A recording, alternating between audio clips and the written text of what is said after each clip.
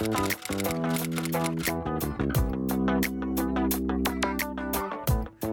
wait to come out, that you should try to gain rank or status before you do that. That's a bunch of bull. It's a new day in the music industry, and I can reach my fans. We're getting there. I've caused harm to the political agenda, and which I'm actually happy for. I would say probably the best message to them is that they're on the wrong side of history. Whether you're lesbian, gay, bi, transgender, or whatever, love is love. Shout it out to the world. The Michelle Meow Show, your A through Z, covering the LGBT, LMNOP, and everyone in between show. And now here's your host, Michelle Meow.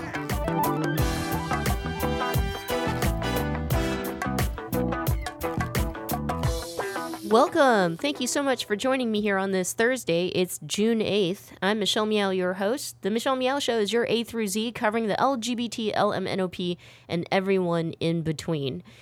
From time to time, we have guests who come on the show and produce their own shows, such as on Thursdays, we usually have Jackie Strano, who does Trans Station Radio, featuring voices from the trans and non-conforming community. However, Jackie is on a trip to Israel and has a whole lot of content to come back next week. So instead, we'll play John Zipperer's week-to-week political roundtable talk, a special one that we haven't aired yet. Please enjoy the show. Today's program is brought to you by Pacific Fertility Center. When life needs a little encouragement, Pacific Fertility Center will be right by your side. Visit pacificfertilitycenter.com. Enjoy the program. Hello, I'm John Zipperer, the host of the Commonwealth Club's Week-to-Week Political Roundtable. You can find out more about Week-to-Week, including how to attend a program when you're in the Bay Area, and about all of our 450 programs a year by going to commonwealthclub.org. Now, let's join today's program.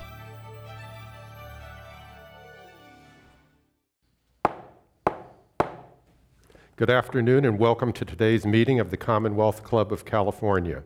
You can find the Commonwealth Club on the internet at commonwealthclub.org, see our videos on YouTube, and catch up with us on Facebook and Twitter. I'm John Boland, President of KQED Public Media, member of the Commonwealth Club Board of Governors, and your moderator for today's program.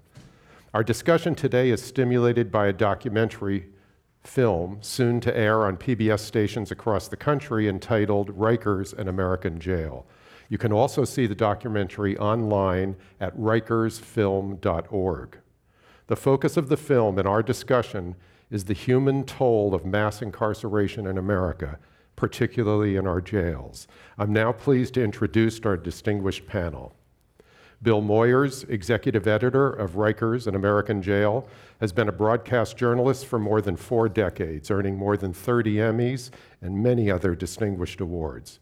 With his wife and creative partner, Judith Davidson Moyers, he has produced such groundbreaking public affairs series as Now with Bill Moyers, Bill Moyers Journal, and Moyers and Company. Mr. Moyers was a founding organizer and deputy director of the Peace Corps and special assistant to President Lyndon B. Johnson. He also served as Johnson's press secretary. Bill's journalistic career includes being publisher of Newsday, senior correspondent for the distinguished documentary series CBS Reports, and later a senior news analyst for CBS Evening News. He has also been honored with the National Academy of Television Arts and Sciences Lifetime Achievement Award. He currently serves as president of the Schumann Media Center, a nonprofit organization that supports independent journalism.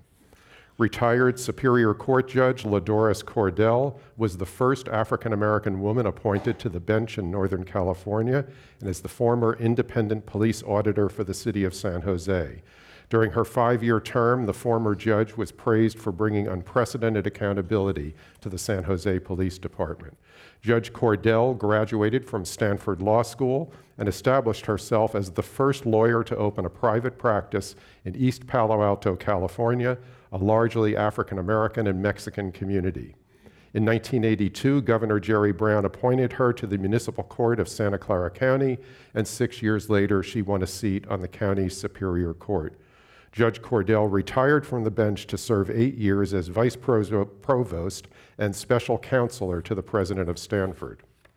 Lenore Anderson is a founder and executive director of Californians for Safety and Justice, a nonprofit organization working to replace prison and justice system waste with solutions that create safe neighborhoods and save public dollars. She's also president of the Alliance for Safety and Justice. Ms. Anderson was also co-author and campaign chair of Proposition 47, a California ballot initiative passed by voters in 2014 that is projected to reduce incarceration and reallocate funds into mental health, drug treatment, K-12 programs, and victim services. Ms. Anderson previously served as director of the San Francisco Mayor's Office of Criminal Justice, chief of the Alternative Programs Division of the San Francisco District Attorney's Office, and director of public safety for the Oakland Mayor. She holds a degree from New York University. Please welcome our panelists.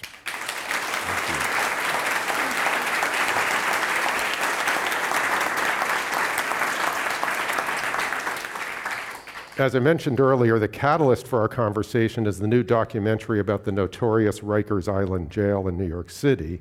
But this is an issue that affects every jurisdiction in the nation. And there's a fair amount of confusion, starting with the definition of a jail. So let's start by asking Judge Cordell the difference between a jail and a prison and how one ends up in jail. So I really get irritated when I hear commentators interchange prison and jail when they're talking about a particular case, because they're very distinct.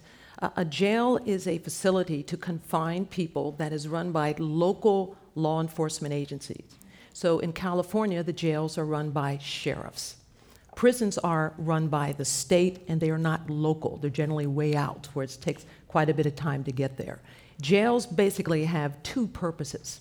One is to confine people who are awaiting trial, and that is because either they have been denied bail by a judge or because they're not able to post bail. They are presumed to be innocent, they are awaiting trial. And the other is that people are confined who have been convicted and are now serving out their sentence. So basically you have those who are convicted and those who are not convicted, all being confined in these local facilities. In the film, Rikers, an American jail, about New York's largest jail, 80% of the detainees, as they are called, have not been tried. They have not been sentenced. They're awaiting either trial or negotiated settlement. And some of them, usually they're out in a few months, but many have been held 3 to 6 years. Right. I might add that because of realignment, that there are now people who ordinarily would be serving longer than a year in prison, they're now serving them in jails. So the jails are actually becoming places that used to be you'd serve maybe a year, and now people are serving years in our jails. So speaking of the fact that it is a jail, Bill, could you tell us, how did you decide to make a film about this particular jail? Reports of brutality, atrocities, inhumanity at Rikers were beginning to come out in exposés by some very talented and committed journalists in New York, for the New York Times, for the New Yorker, for the New York Magazine. But all of them were told, filtered through the experience of the journalists, because that's the way print journalism works. I wanted to hear from the detainees themselves. I did some research, discovered no documentary had ever been done about Rikers or any other New York jail, which allowed the detainees, the inmates, to tell their story in their words of their lived experience. So my team and I tracked down 100 former detainees, interviewed every one of them, chose 12 whose experiences could show us the arc of the experience, and made sure we were doing a documentary that was representative of what was happening in many jails across the country. There was a survey a few years ago that ranked the 10 worst jails in the country. One of them was, Rikers was number 10. The Los Angeles jails, which is a system of 8 jails, were number 5.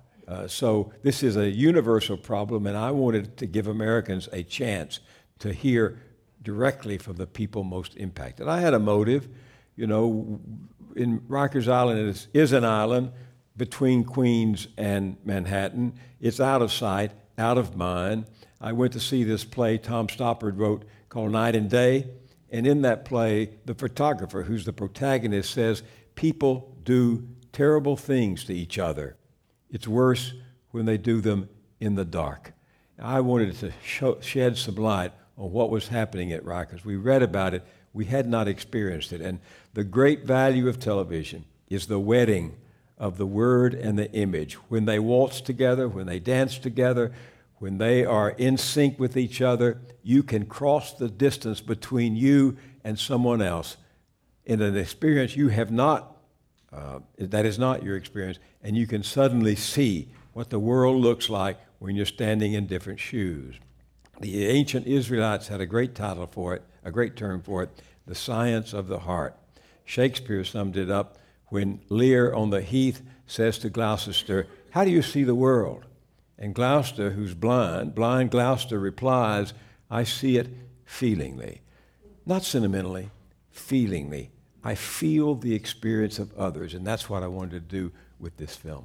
So really, the film is to be understood as not a problem that's just at Rikers, but problems across the country, and they seem to run the gamut from a broken system to unqualified personnel, to inhumane conditions, to particular challenges for women inmates, to inmates with mental illness, to the bail bond system, and as you might expect, those without financial resources suffering more than anybody else. Let's start with the system that puts people in jail and then seems to leave them lingering there longer than intended. Lenore Anderson, can you start us off with some of the systemic problems? Sure. Well, first, I just want to say thank you so much for making this incredible film, and I hope that everyone listening gets a chance to see it. These are the stories that need to be told, and these stories will lead to the transformation we need to see in this country around criminal justice reform, so thank you very much for sharing them. The systematic problems, I think one thing that's really important to understand about the state of abuse in jails, challenges in jails, overcrowded, human rights violations in jails, is that this is a problem of our generation. This is a problem that has grown. This is not how it has always been in the United States. This is not something that we just are now suddenly talking about. This is something that has grown exponentially in the last 20 or 30 years in this country and really happened under most people's noses under the guise of what was called the tough on crime era. So in that era, what happened in this country was we changed a whole bunch of laws. We changed state laws, we changed federal laws, and what those changes in law did was increase the number of people going into the criminal justice system and lengthen the time that people are in the criminal justice system. That led to a dramatic expansion in the bureaucracy that runs the criminal justice system, in the number of jails and the number of prisons. We've seen a 700% growth in incarceration, combined with not just the number of people that's growing, but also the money being spent on incarceration in the United States. It's about $80 billion per year that this country spends. And so when we talk about systematic problems at the jail level, we want to make sure that we're talking about that in context of how all of this is a current crisis that needs to be taken on. When it comes to who goes into the jail, this is really a function of poverty, probably more than any other determinant. And that has also gotten worse and worse over the years. There's a couple of major categories of people who are in jail. In California, 60% of the people who are in jail are there pretrial. They haven't been convicted of a crime. They're waiting for their trials. Most of those 60% can't afford to pay bail. Bail has been posted, or bail amount has been set, but they can't post it. Another category of people that are in jail are people who have violated their probation or parole terms, and so they would also be in jail. But when you look at the systematic problems that we have, a lot of it has been connected to this ratcheting up of punishment, ratcheting up of laws, and ratcheting up of bail amounts, and ratcheting up of fines and fees that people can't pay, and then they end up being incarcerated for those reasons. So, many people think we got rid of debtors' prisons a long time ago in this country, but when you look in local jails, what we know is that's absolutely not true.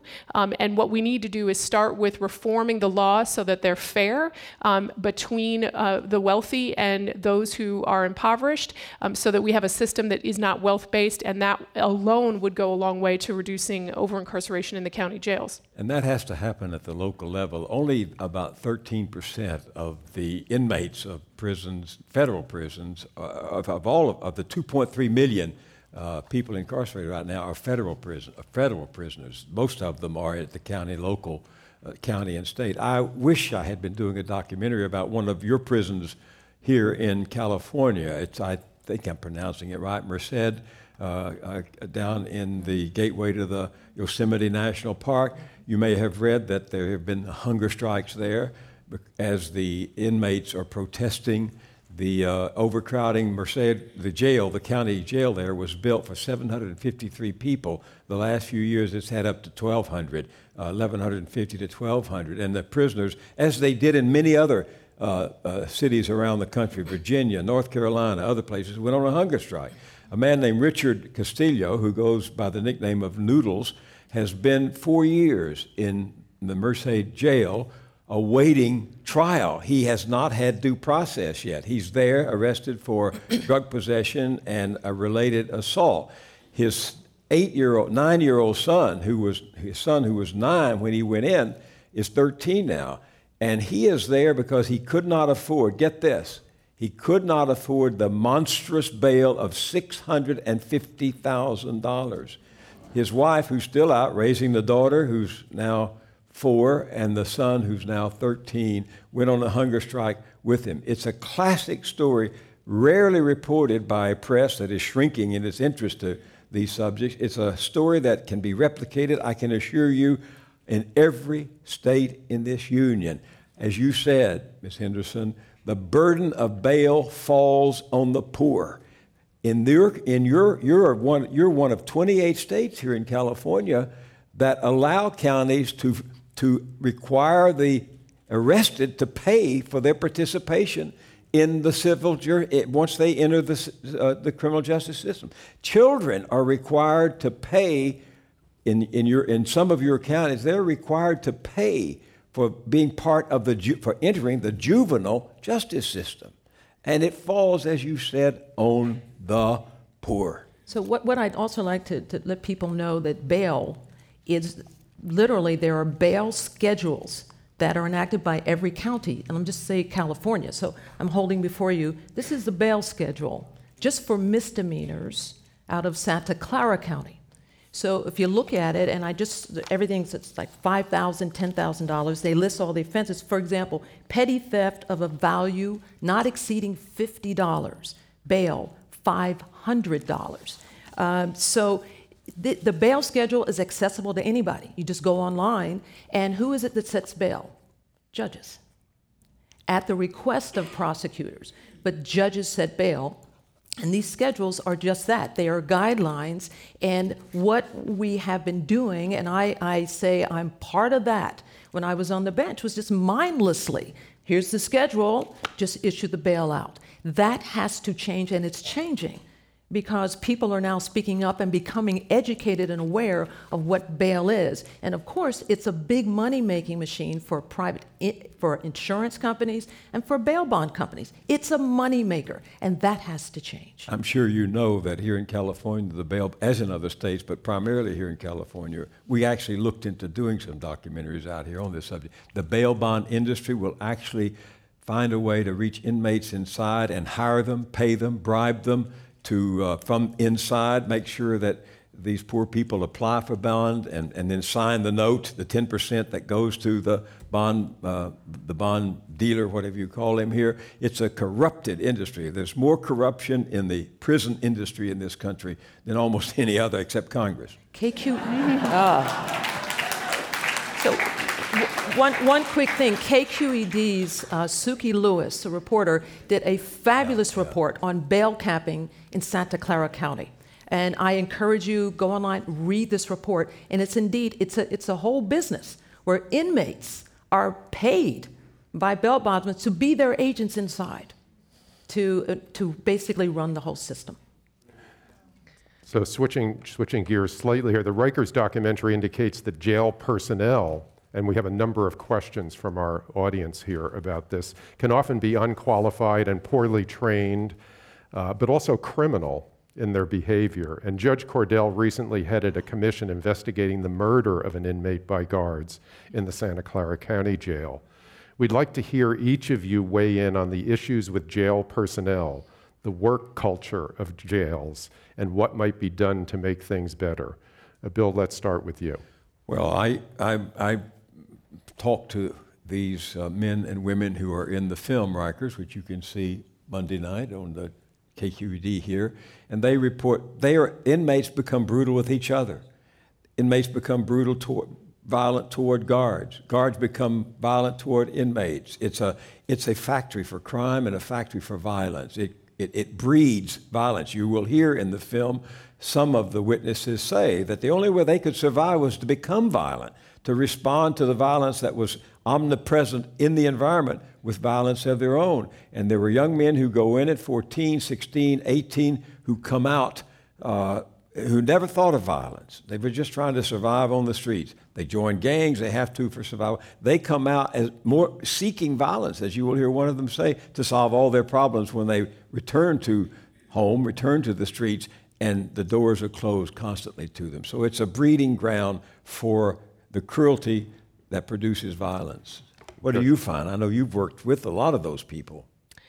You know, we don't have a system that is built on the notion that we're training people to reduce crime and violence. We're training people to advance public safety. Instead, what most of our correction systems revolve around is literally control, training for control. And so when you look at, what are the requirements to become a guard, I know the judge can speak to that. What we find is that this is not a set of public systems in which we are encouraging best practices. We know a lot about how to stop crime and violence, whether it's through prevention at the community level or mental health treatment, drug treatment.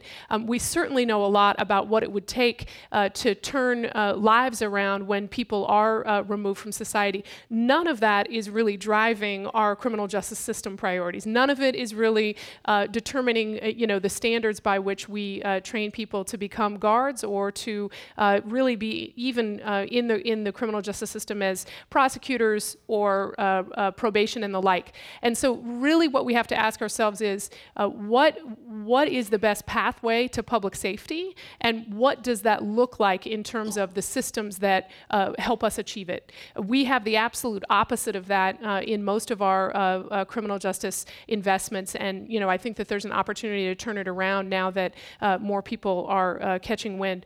I used to work with parents of incarcerated youth, right. And we, at the time, we were seeking to close California's youth prisons. California used to have over 11,000 young people incarcerated in these warehouse-style prisons in conditions markedly similar to what you described in your film. We're talking, 12 to 18-year-olds.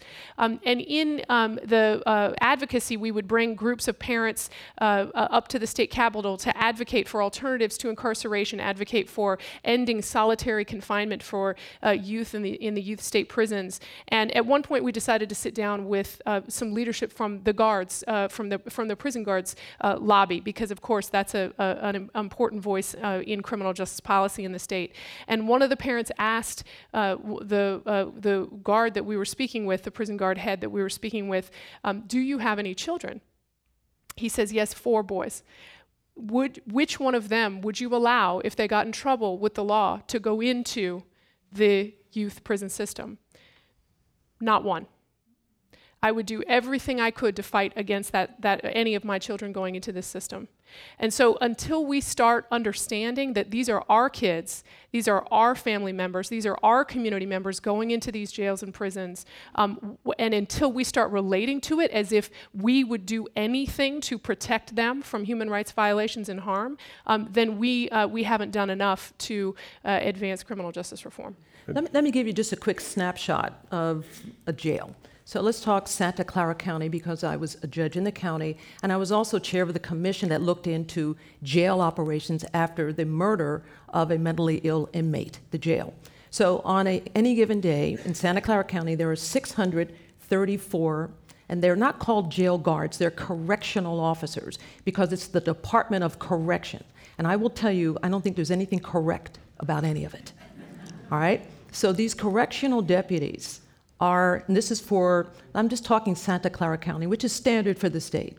Here's the requirement. To be a correctional deputy, you have to be at least 21 years old. You have to have a high school diploma or a GED. Now. That's all? That's it.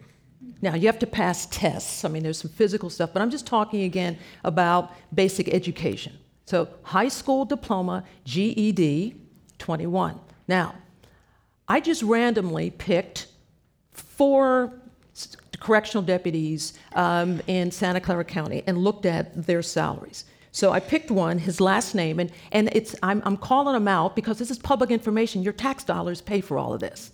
So a deputy's last name is S-A-N, San. In 2016, salary and benefits, $301,571. One person? One person, 1 year. All right, let me just give you a couple. Christopher Graham, $290,000, $989, 1 year. That's salary and benefits. Again, high school diploma, GED. So I took that and I said, now let me look at a public school teacher. No, seriously, in California. So I took a very wealthy school district, took Palo Alto. A school psychologist, bachelor's degrees, master, PhD, right? School psychologist in Palo Alto makes salary and benefits, $176,000. If you take a classroom teacher in East Palo Alto, the Ravenswood School District, and again, a requirement, by the way, for a teacher, just a classroom teacher, you have to have a bachelor's degree, and you have to pass the credentialing exam. Classroom teacher, East Palo Alto, salary for Amy Nguyen, in 2015, salary and benefits, $103,000. That's a bachelor's passing degree. So we need to know this information. If any of you go to transparentcalifornia.com, it has the salaries of every public employee in the state of California. In the film, you will hear the detainees at Rikers talk about how so many of the corrections officers come from their own neighborhoods, low-income neighborhoods, and these are jobs that are promising to them. They don't make that much money in New York, but and they will express sympathy for one of the young men in our film talks about how he was helped by a sympathetic corrections officer. Others will say how they get turned on by them because their job, you're deprived of your liberty and you're put under the care of somebody who's got a uniform on, and you know what that does to a lot of human beings. We are human beings after all.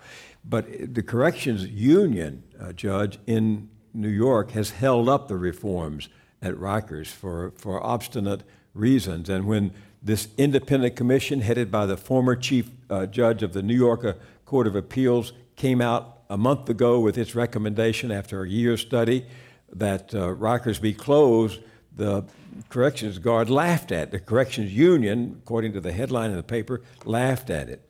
On the issue of cost, it cost $208,000 for one bed in 1 year at Rikers. $208,000 to keep one person in that bed, in that cell for 1 year. You can go to Harvard twice for that. That's right. And we really have it screwed up in this country. Incarceration is a shame, a failure, and a scandal. It is wrong the way we're doing it. The Brennan Center for Justice, a very respected, nonpartisan group at the New York University School of Law, came out with a study few months ago, a 5-year study of the best statisticians and criminologists and sociologists that said 39% of the people in our jails and prisons today do not need to be there. If you think that we lock people up not just for punitive purposes, but for the safety of society, then these people, the 39% the Brennan Center talked about, are not a threat to society. They're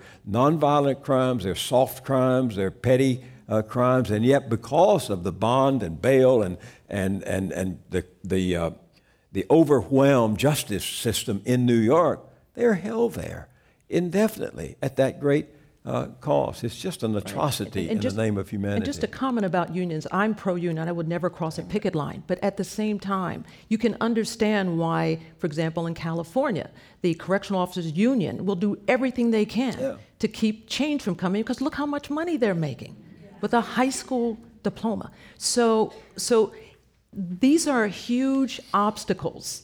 The unions that want to protect their interests, the bail industry that want to protect its interests. When you think about it, correctional officers, they make more money than judges in California. Amazing, right? Lenore Anderson, women inmates seem to suffer disproportionately in jail. Why is that? What are the special problems that incarcerated women experience? Well, so, the percentage of inmates that are female is not, it's a small percentage, but it's growing. It's one of the fastest growing segments of the jail and prison populations in the country are women and girls. And there are a lot of experiences that women and girls have that are distinct. One of which is most of the women who are incarcerated have children. And of the women who are incarcerated with children, most of them are the primary caregivers for those children. And so when we talk about the millions of children who have incarcerated parents, we know that the impact of incarcerating a mom is dramatic, and the trauma that causes the child is going to go on for the rest of their lives and possibly their children's lives. So it's really important that we recognize that if we're taking moms away from kids, especially when there are alternatives to incarceration that would work better to both reduce their recidivism but also protect and stabilize the family, that's actually a choice for public safety. And instead of making a choice that would be good for public safety, we make one that's far worse by incarcerating women, especially women who care for children, and destroying relationships for generations to come. I will say a couple things that we found in California that are important and promising.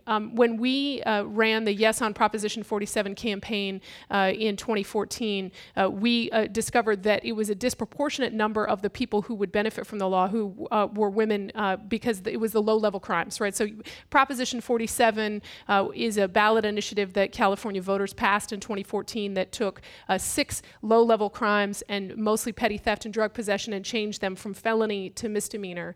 What that means is you can no longer go to state prison and you no longer have the felony consequence hanging over you for the rest of your life, which can be extremely debilitating when it comes to housing, jobs, and all of that. And so when we looked at the numbers in terms of who are individuals who are being incarcerated for these low-level crimes, what we found is disproportionately it was actually poor women who were serving time for felony convictions related to these lowest level crimes.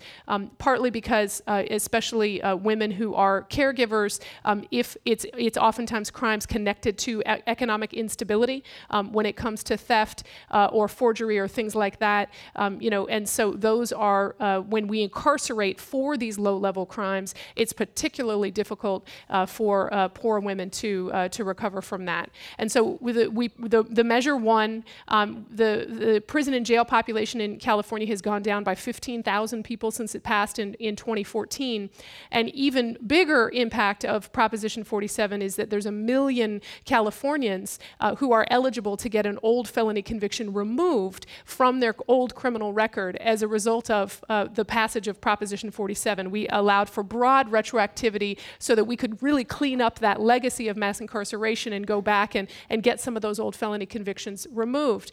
And we've been doing, record change fairs and trying to get out the word and let Californians know that they can get their old record changed under Proposition 47. And it's just been eye-watering, the stories of people coming and saying, I haven't been able to get a full-time job for 10, 15 years as a result of having a felony conviction. I haven't been able to get my child out of foster care. I haven't been able to get a loan or get any public assistance. The felony conviction is sort of often the overlooked additional incarceration and additional time that people serve after release. And so when you're talking about women, especially women in poverty who are caretakers, that's a double punishment.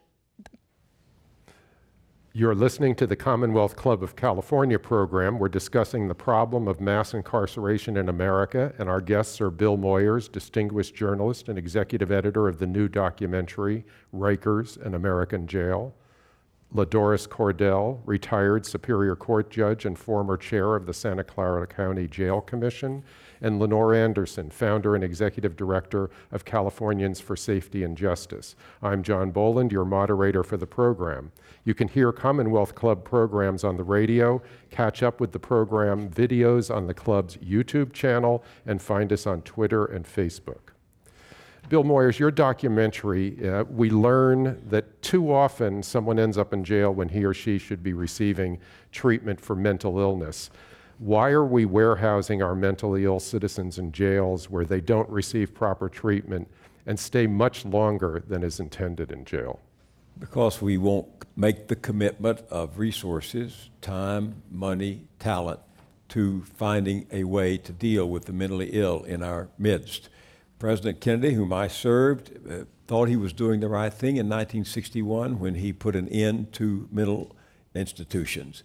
And since then, we have turned increasingly to the jails and the prisons to be the warehouses for the mentally ill. You will see a scene in the movie in which a young man admits and describes his mental illness and talks about it openly. But there was nowhere for him to go. We followed up and looked into it. There was nowhere for him to go in New York City for the treatment that he needed.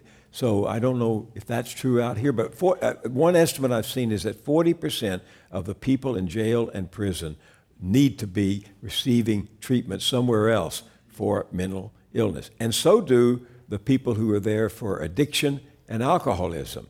There's an alternative to prison for those. I know this because my son, who was an addict, is very active. One of my sons is very active in the field of treatment, and he just cannot believe that we send people like him. He never had to go because, quite frankly, I could hire a lawyer, but he never had to go. He's given his life now to working on this issue. And he just does not understand why we keep sending addicts and alcoholics who are suffering from a disease into this system. What did you find about that? So, again, my experience is limited to right here in California, and specifically Santa Clara County. I previously told you that a mentally ill inmate was beaten to death on the psych ward at the jail in Santa Clara County. 3 correctional deputies are on trial now for his murder. So our jails, not just in California, have become the place where people who need mental health treatment, that's where we end up in the society. That's completely wrong. I mean, just think about it. Go to jail, and who are the deputies who have high school diplomas, and we're going to have those who are mentally ill treated in these places? Outrageous. But, it stems not, we have responsibility, that is the public, but we have to look at our legislatures here in California and Sacramento. Who is passing these laws? Who is it that is in it? These are our representatives. So I believe it's on us. It's on, I believe, judges who are now presiding, retired, to speak up about this because we are part of the conduit that sends these people there. So we need to rethink all of this stuff, particularly when it comes to the mentally ill. And indeed, yes, most of the jail populations, I'd say most, the inmates have some mental health issues that need to be addressed, but not in a jail setting.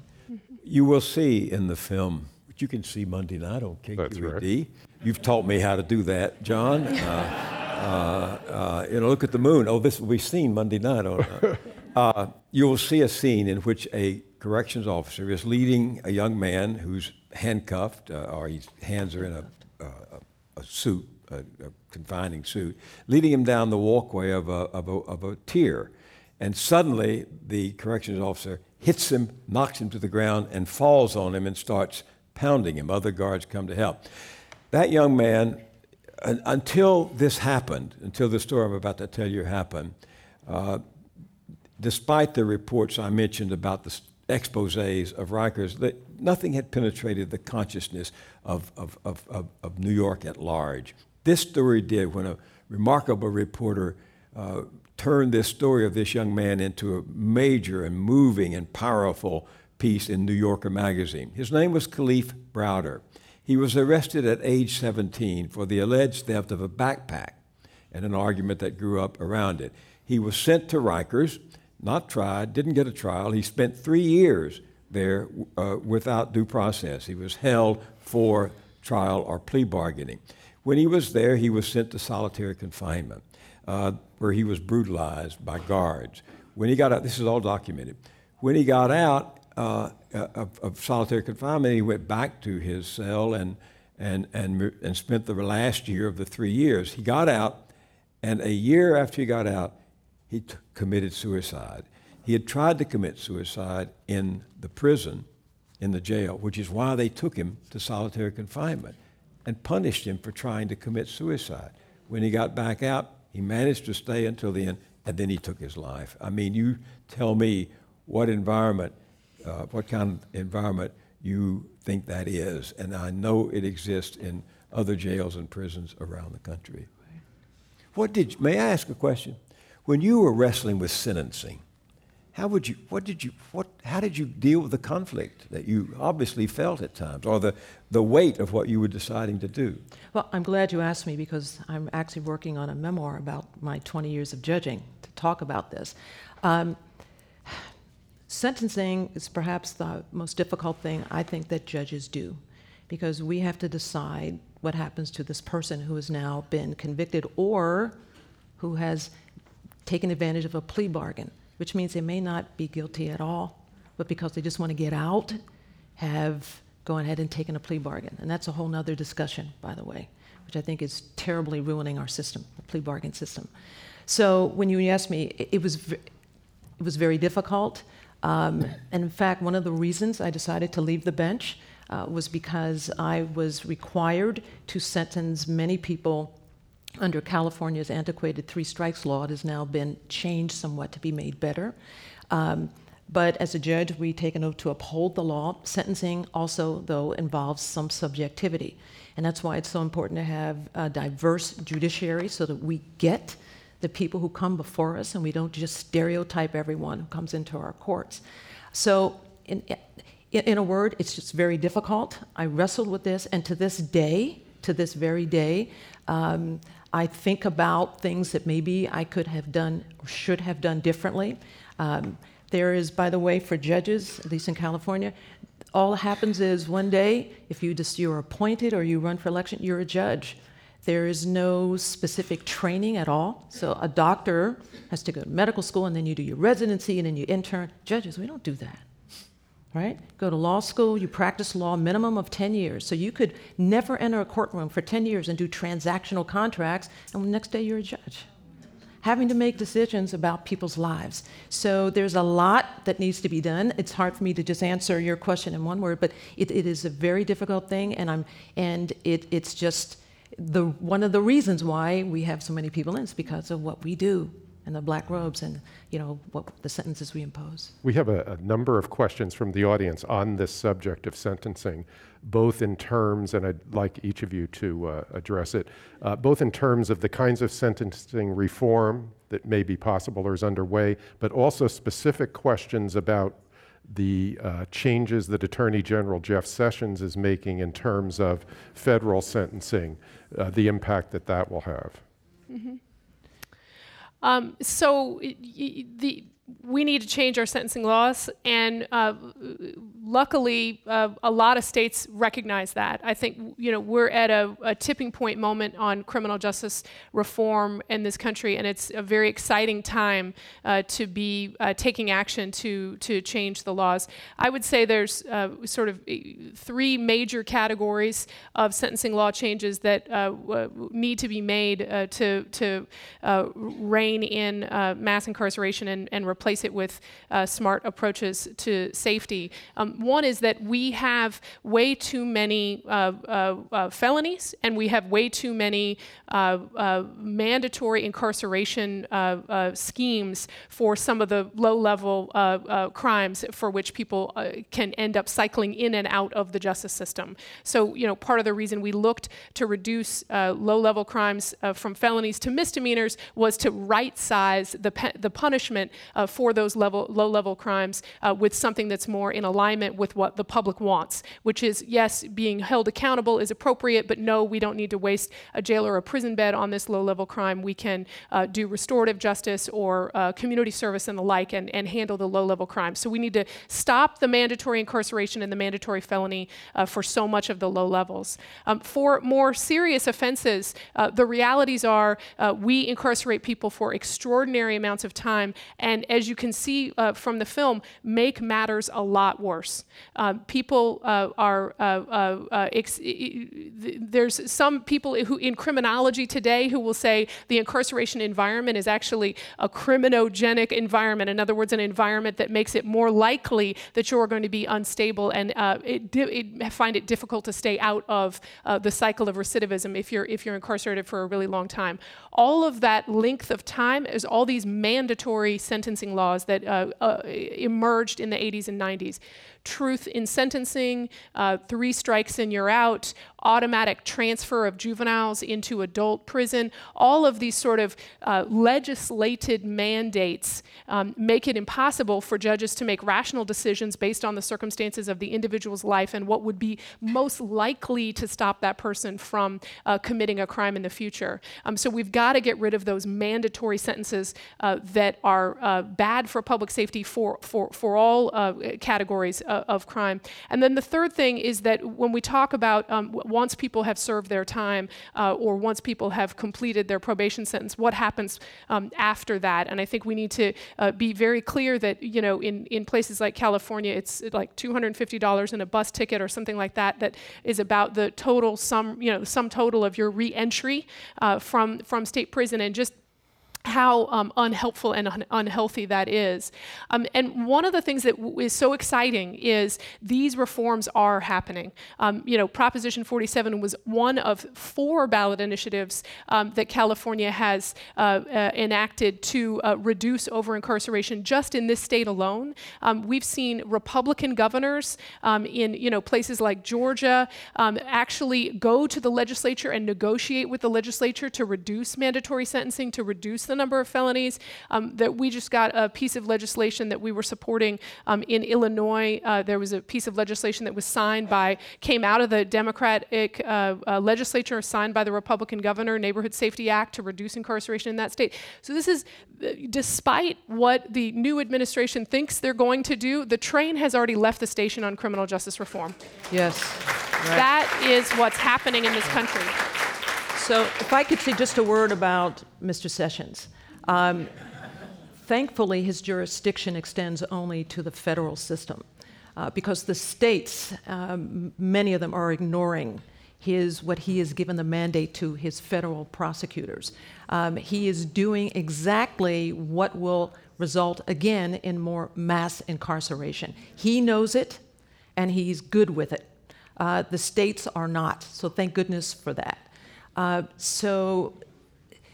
My only thing is that I am just grateful that the states are taking the stand that we have taken, California and other states, to say that we are going to continue with this trend of reform, even though under the feds, it's not happening. One of the things that the federal government has done under the Obama administration for 8 years, the Justice Department was out investigating jails.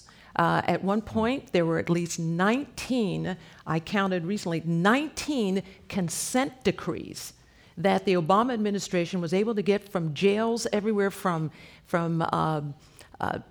Ohio, Alabama, California. These are the jails. I'm not even talking the prisons. My concern is, and I think we can all expect it, that we're not going to be seeing those kinds of consent decrees coming out of this administration from this Justice Department. Well, there's another reality to fit into that. As you know, the Obama administration began to withdraw support and funding for privatized prisons. They did it on the basis of some studies that showed, although there wasn't a major difference, there was a difference in the level of abuse in privatized prisons and those of public prisons. And expecting that Hillary Clinton was going to be elected on Election Day, the stocks of the two largest privatized prison companies had tanked because they figured President Clinton would continue the withdrawal from privatized prisons of the federal government. The day after the election, and you know what happened on the election, I think most of you probably do. The day after the election, one of those stocks went up 140%, and the other went up 90% on the anticipation that there would be new contracts, new beds, new uniforms, new incarceration centers, particularly for immigrants. And that happened, and today those companies are doing quite well. There are three things in this country that should never be privatized. That is, they should never be done for a profit, quite frankly. One is the military. It should not be a profit-making industry. Two, public schools. They should never be a profit-making industry. And third are prisons. You should never pay someone to do what we should be doing as a democratic society. That's right. Amen to that.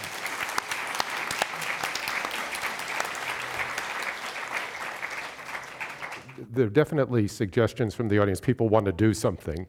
And so what are some of the other steps that citizens can take? Well, by the way, I'm told by 3 or 4 people since I've been out here about the very good program at San Quentin, not the death chamber, but the very good program of education that is going on there. A lot of activity in that regard, and it has a good bit of citizen support, I say, and prison support too. And you should look into that and make that a kind of model, if it's what I am told by friends I respect out here is possible. The other things I think we should be doing is that you all those listening, all those here, should organize groups that can watch this film. Get this documentary out there, and at schools, churches, synagogues, temples, wherever. Get this out.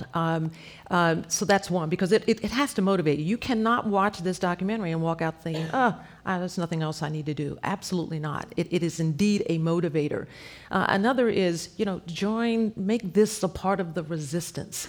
Contact people in Sacramento, here in California, and know who your representatives are, and say, look, on bail reform, you make sure you vote for it. If not, you come up for re-election, and we're going to remember this. So there are so many things we can do just by picking up the phone to keep this momentum going. And you mentioned a couple of other efforts that are opportunities. One is that you can go to closerikers.org to find out more information about the Close Rikers campaign. Just Leadership USA, a remarkable organization that's been working intensely to advance some of the reforms that are now happening. And that's a campaign that definitely needs support. Our organization is one of about a dozen organizations here in California and many dozens across the country that are working to reform state laws, and all of those organizations need support and help. And I would also just add that one of the things that is so critical in the conversation around criminal justice is really making sure that when you're out there talking to people, that we really ask the question, how are we going to get to safety? One of the most sinister realities of what has happened under mass incarceration is that all of that expenditure, all of that, all of those violations, all of that, racialized over-incarceration policies were done in the name of public safety. They were done on the behalf of taxpayers in the name of public safety. And that is a myth that needs to be busted. This is not a choice between civil rights versus public safety. This is not a choice between reduced incarceration versus public safety. This is actually a movement about building a new vision for safety. That's what we really need to do to make sure that we not only reduce over-incarceration, but actually replace it, and replace it with the kind of investments that communities have long overdue not had. And so, part of what we do is we talk to crime victims, and we spend a lot of time trying to elevate the voices of those who've been directly impacted by crime and violence. And what we find time and again is that those are the unlikely allies that we need to bring into the conversation and partner with to come up with the safety solutions that are going to make a difference. We've found, by 2-to-1 margin, that diverse crime survivors from across the country want to see investments into mental health and drug treatment and trauma recovery instead of more money for prisons and jails. Right. That's what crime victims want. And so if we can start to put the voices together to build a new safety movement that can put forth the kinds of policies that will make sure that we never see this again, then I think that we'll be on a good pathway to reforming the system. The other thing, though, that we need to know to make change is we must know our history. And too few of us know it. And I just want to give you just a little tidbit of it, just 30 seconds worth. Lyndon Johnson, 1967, created a President's Commission on Law Enforcement and Administration of Justice. And it was a body of 19 advisors appointed to study, among other things, the conditions about incarceration. They came out with a report in 1967, and it's called The Challenge of Crime in a Free Society. But listen what they said. This is just one sentence from it. Life in many institutions, talking jails, prisons, is at best barren and futile, at worst unspeakably brutal and degrading. The conditions in which they live are the poorest possible preparation for their successful re-entry into society, and often merely reinforce in them a pattern of manipulation and destructiveness. So of course they recommended a complete change in the forms of incarceration. 1967. Look where we are 50 years later. Unfortunately, we're getting near the end of our time. Bill Moyers, would you like to wrap up with any closing comments on the documentary? As I was preparing the documentary, I reread Ursula Le Guin's story about the people of Omelas. Have you heard that story? Ursula Le Guin lives in the San Francisco area. She's one of our wonderful fiction writers, and she was great at short stories. And she wrote one about Omelas, a fictional town, a utopian town overlooking the shimmering sea. When the story opens, there's a summer festival. Everyone's having a great time, kites and games and races and senior citizens holding hands and children playing. And everyone, however, who's above adolescence knows that below the ground is a child in a cage who is required to stay there as a reminder of the injustice of justice and the preciousness of happiness. The citizens all know about it if you're over adolescence. You can even go in and peek at the child, but you cannot say a word to the child, and if you say a kind word to the child, you're really in trouble. A lot of people go and look and leave the town forever. Everyone else stays. They lead a prosperous life. They're always aware of the child, but they disregard the reality that their prosperity depends upon the caging of a child. Wow. Their prosperity depends upon the suffering of a child. Makes you think of slavery, makes you think of the servitude of women, makes you think that we are an exceptional country, a city on a shining hill. Until the light shines on those who are marginalized, lost, poor, sick, and in despair, until that light falls on the child in the cage, the prisoners in our jails and prisons, we cannot claim to be exceptional. Amen. It's up to you. Amen. Thanks to our panelists, Bill Moyers, distinguished journalist and executive editor of the new documentary, Rikers in American Jail, LaDoris Cordell, retired Superior Court judge and former chair of the Santa Clara County Jail Commission, and Lenore Anderson, founder and executive director of Californians for Safety and Justice. We also thank our audiences here and on the radio, television, and the internet. We also want to remind everyone that you can see the documentary Rikers in American Jail online at rikersfilm.org or on your local PBS station. I'm John Boland, and now this meeting of the Commonwealth Club of California, the place where you're in the know, is adjourned. Thank you for joining us for another edition of Week to Week from the Commonwealth Club, airing on the Michelle Meow Show on the Progressive Voices Network. I'm John Zipperer, and you can also hear me Tuesdays when I co-host Michelle Meow's program with her. Find out more about the club at commonwealthclub.org.